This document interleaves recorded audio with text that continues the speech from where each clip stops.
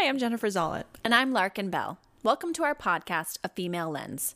This week, we're talking about Emma Thompson's letter regarding her decision to depart Skydance's animated film Luck. Then we interview the team behind the Women's Weekend Film Challenge. Stay tuned.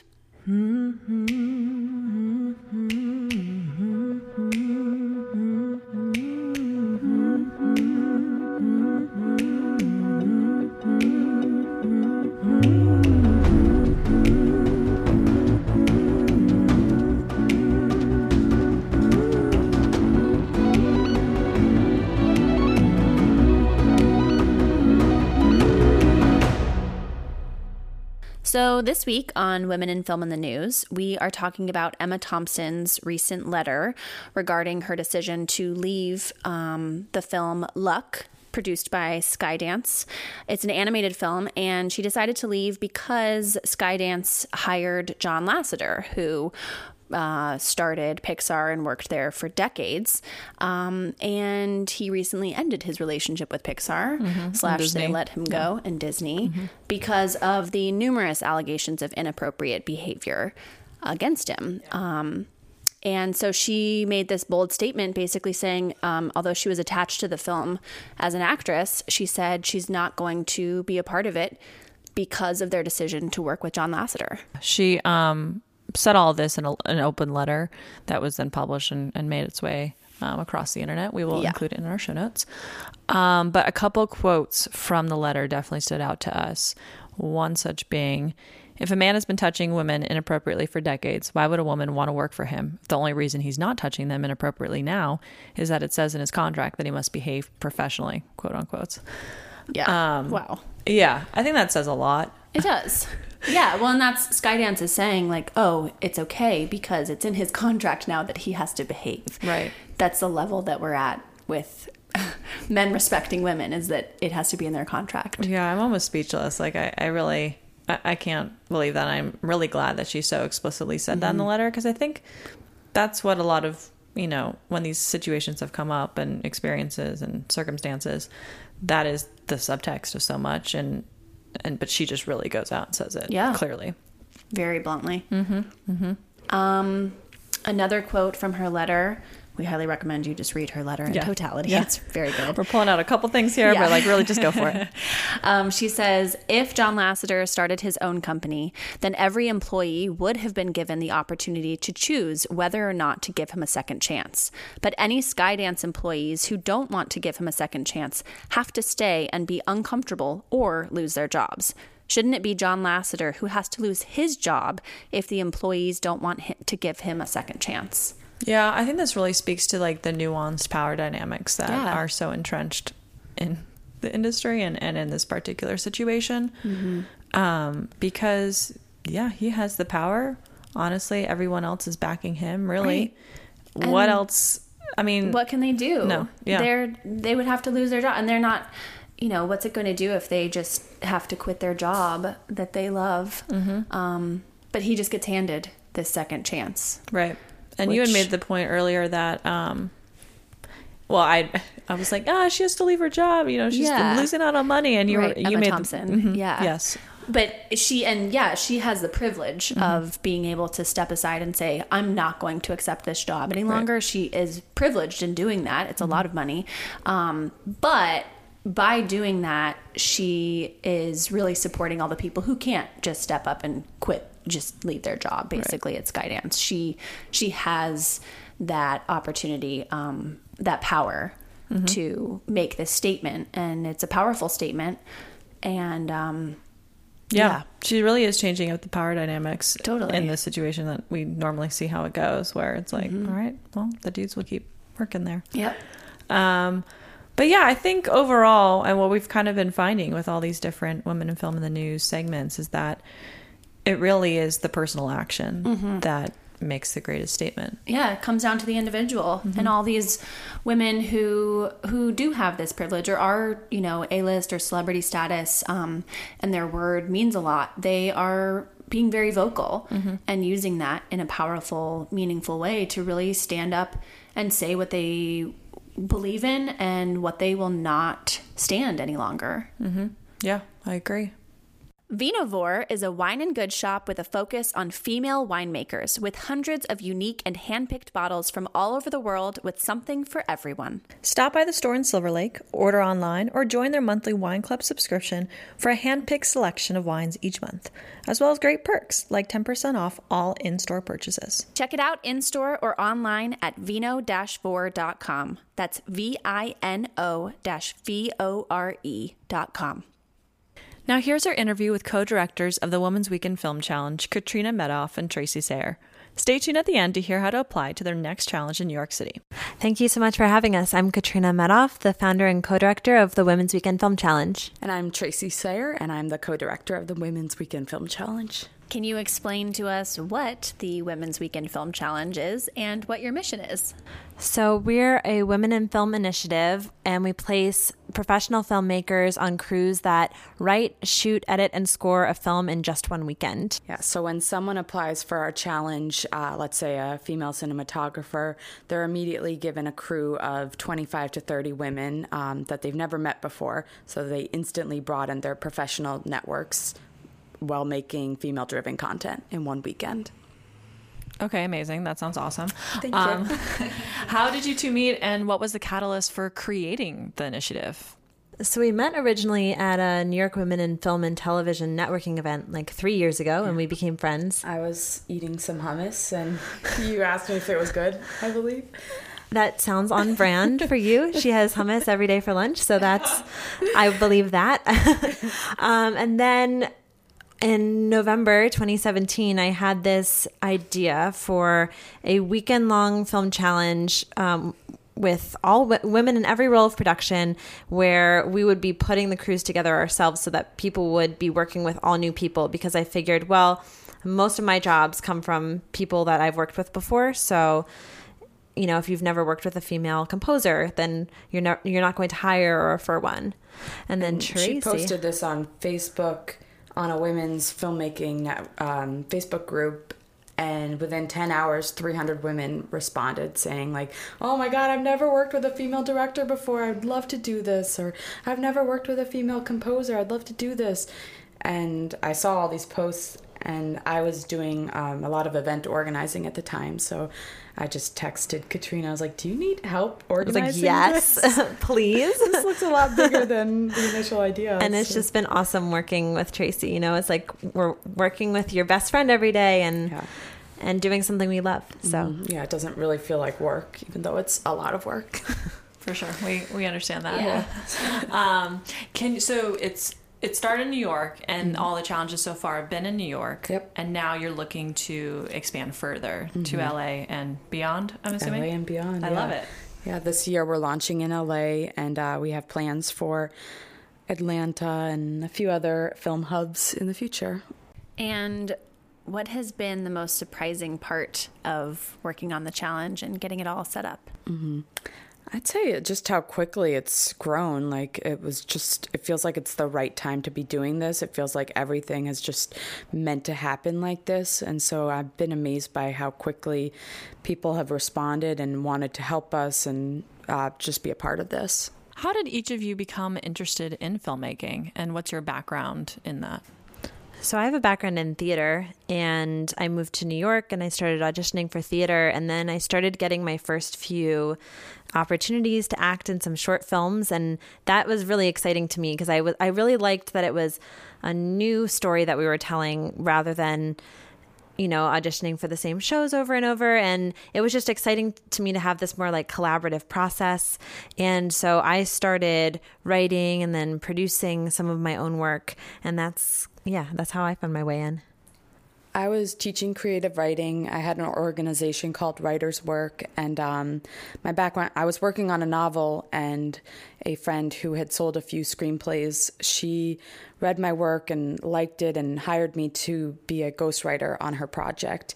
So in a month, I basically had to learn how to screenwrite, and that was something I was always interested in, but I was so intimidated by the format. I didn't even think to learn it on my own, but like someone else hiring me to do that gave me the courage to really research it and take some time to understand it. And I realized like, oh, this is a lot more direct. This is a lot easier than writing a novel.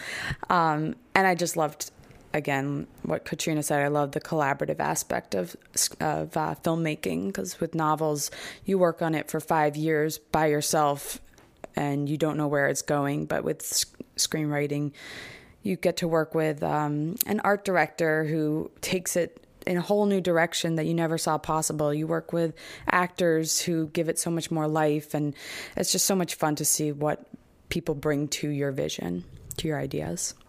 Yeah, I totally hear that. We both have a theater background as well. And it's interesting because I feel like when you're growing up and you know, learning theater and being a part of it, it's always like, oh, the collaborative process. But somehow I feel like in my own experience coming to filmmaking too, it is just collaboration on another level. And I don't know if you feel that way too. I was talking with someone else this week about that, and it just feels so different to me. I did some devised or like ensemble created theater in college, which was amazing. It was so collaborative. It was so creatively fulfilling. And I mean, there's some stuff like that. It does exist in the real world, but I wasn't finding it quite as often or easily. And yeah, the filmmaking process, like Tracy was saying, it's kind of cool seeing what all these other talented people are bringing to your project and like, how can you all make it better? What is your vision for Women's Weekend Film Challenge in the future? So we're about to have our third New York-based challenge, which will be April 4th through 7th. And then we're launching in LA later this year, which we're really excited about, especially after coming here and meeting a lot of LA-based filmmakers and seeing how excited they are. Like, people have been asking us to bring it here for a while. And so we're excited to finally do that. Yeah, and we love just making it better with each iteration. We work with so many women at once, and then we have surveys, so we immediately know what we get so much feedback and so many suggestions, and we really take them to heart. So each challenge just gets better and better. I'm curious, can you talk a little bit about like how the gear works for these challenges and the financing part of it, just because that is often the biggest barrier to creating a film. And I mean, it's incredible what you're doing. I'm just curious how much you can say about, that the back end part of it. So I'll start with what we have been doing in our first two challenges was to really pool our resources. So when we would put together the crews, it would be this giant puzzle because we would have this talented cinematographer who maybe didn't have a camera. So we would put her on a crew with a director who had a camera, and we would take a sound mixer who doesn't have microphones and put her on a team with a producer who has them. And we made sure that everyone listed in their application what locations they have available. So maybe one person works at a bar and they can use that bar location, or one person has an apartment rooftop. So we make sure everyone has some locations. We make sure, this is important in New York, that every team has at least a couple cars. And we put the actors on the team too, so that's already cast. So that's what we were doing up until this point. Mm-hmm. Yeah, your initial idea was that between all of us, we have enough resources to make a film together. But as we've expanded, Katrina and I have put a lot of work into securing sponsors for this. So we're going to be working with Red. They're supplying all the cameras for the New York challenge coming up. We're talking to rental houses about getting all the sound equipment provided and the lighting. And so, yeah, the great thing about working with so many people, we've made 17 short films with 300 women. We have a lot of power now and a lot of sway, and these companies want to start working with us, and they want to support women in film. So we get to say, like, we can put your product in front of 300 women. Would you like to support us? So yeah. Also, we provide production insurance for all of the teams, and small stipends for things like food and transportation costs. So it's free to apply and to participate, and we really want to make sure we're taking away all of those barriers that people have. Mm-hmm. What specific impacts do you hope to make in the industry, and how do you see the challenge achieving this? Well, the biggest thing was that, our two goals were creating, helping women tell women's stories. And then the other one is the networking aspect, which is the fact that everyone's working in the trenches with people. So it's so much more powerful than just exchanging a business card. You're working with them. You see how they work. You see how talented they are. And so people are really hiring, referring, and collaborating with each other so much after the challenge. Like, that was what we wanted, but we've been surprised at how amazingly it's worked. Yeah, like, nearly every woman we've run into since the challenge, since both of the challenges, have said that they've gotten work because of their participation. And so, like, we see this really launching people's careers, and not just launching them, but like getting them to the next stage of their career. Yeah. 2 people have told us that it has launched their career just recently, because it was like they started getting so many gigs from these people, and that would snowball into more gigs from those people that they met on set. And because if you can make a film with someone in 72 hours, you're like, this is a person worth recommending. And if you enjoy working with them at 2 or 3 in the morning, you know that you can refer them to work with plenty of other people because they've got what it takes. What do you think the future holds for women wanting to work in film? So the good thing is that there's a lot of talk right now about not only women's representation on screen, but also who's behind the camera, who's making the films. So it's great that that's being talked about a ton. And I mean, unfortunately, even though we're seeing like a lot of great films being made, like, I mean, we have Ocean's 8 with like 8 incredible female leads, and you have Wonder Woman and Captain Marvel. And sometimes it feels like there's a little bit more of a shift. The stats don't show that shift in actuality, which is a little bit... it's almost a distraction. The good breakthroughs make people think that things are changing, but they're not. But I will say, I feel like people are really talking about it now. Like, people are calling out when there's a pay disparity between the female lead and a male lead on a show. People are really calling that out. And I think there are so many organizations, like grassroots organizations like ours, that are working to fix it.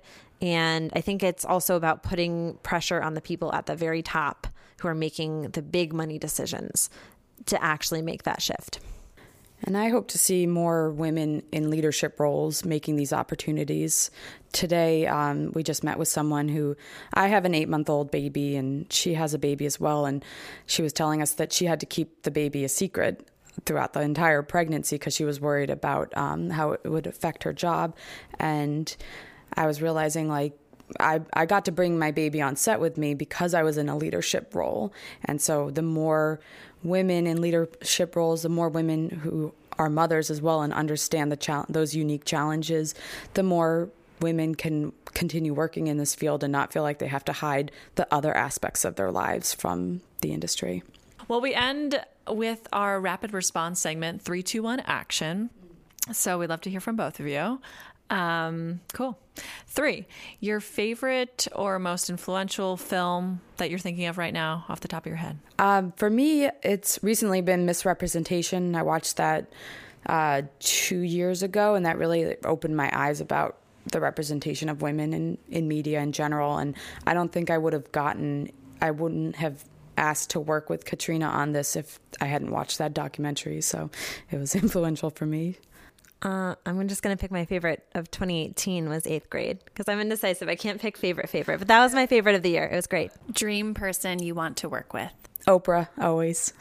Reese Witherspoon. I love that she has her own production company, making her own stuff. 1, best advice you've ever received? Don't wait around for permission. No one's going to ask you to do something. You have to do it yourself. And to be your own boss. It's been so great having our own projects that we're working on and something that we're really passionate about. And action, what are you most looking forward to right now? The next challenge this April. And the one in LA later this year. Great. And lastly, where can people follow you? Your Instagram, Twitter, website? How can they apply? Our website is womensweekendfilmchallenge.com. Twitter is WWFilmChallenge. Instagram is Women's Weekend Film Challenge. Yep. And when you go to our website, you can sign up for our newsletter, and you can check off if you are interested in updates about LA, New York, or other cities. And that's when you'll find out when applications are open. Yeah, we'll send out an announcement. Great. Well, thank you so much for joining us today. Thank you for having us. Of course. Thank you. You can find us at afemalelens.com and at afemalelens on Instagram and Twitter. You can email us at afemalelens@gmail.com. And you can download the show anywhere you listen to podcasts and on Apple Podcasts, where we'd love it if you left us a review. Our theme song was composed by Jesse Nelson. Our logos are by Megan Cafferty.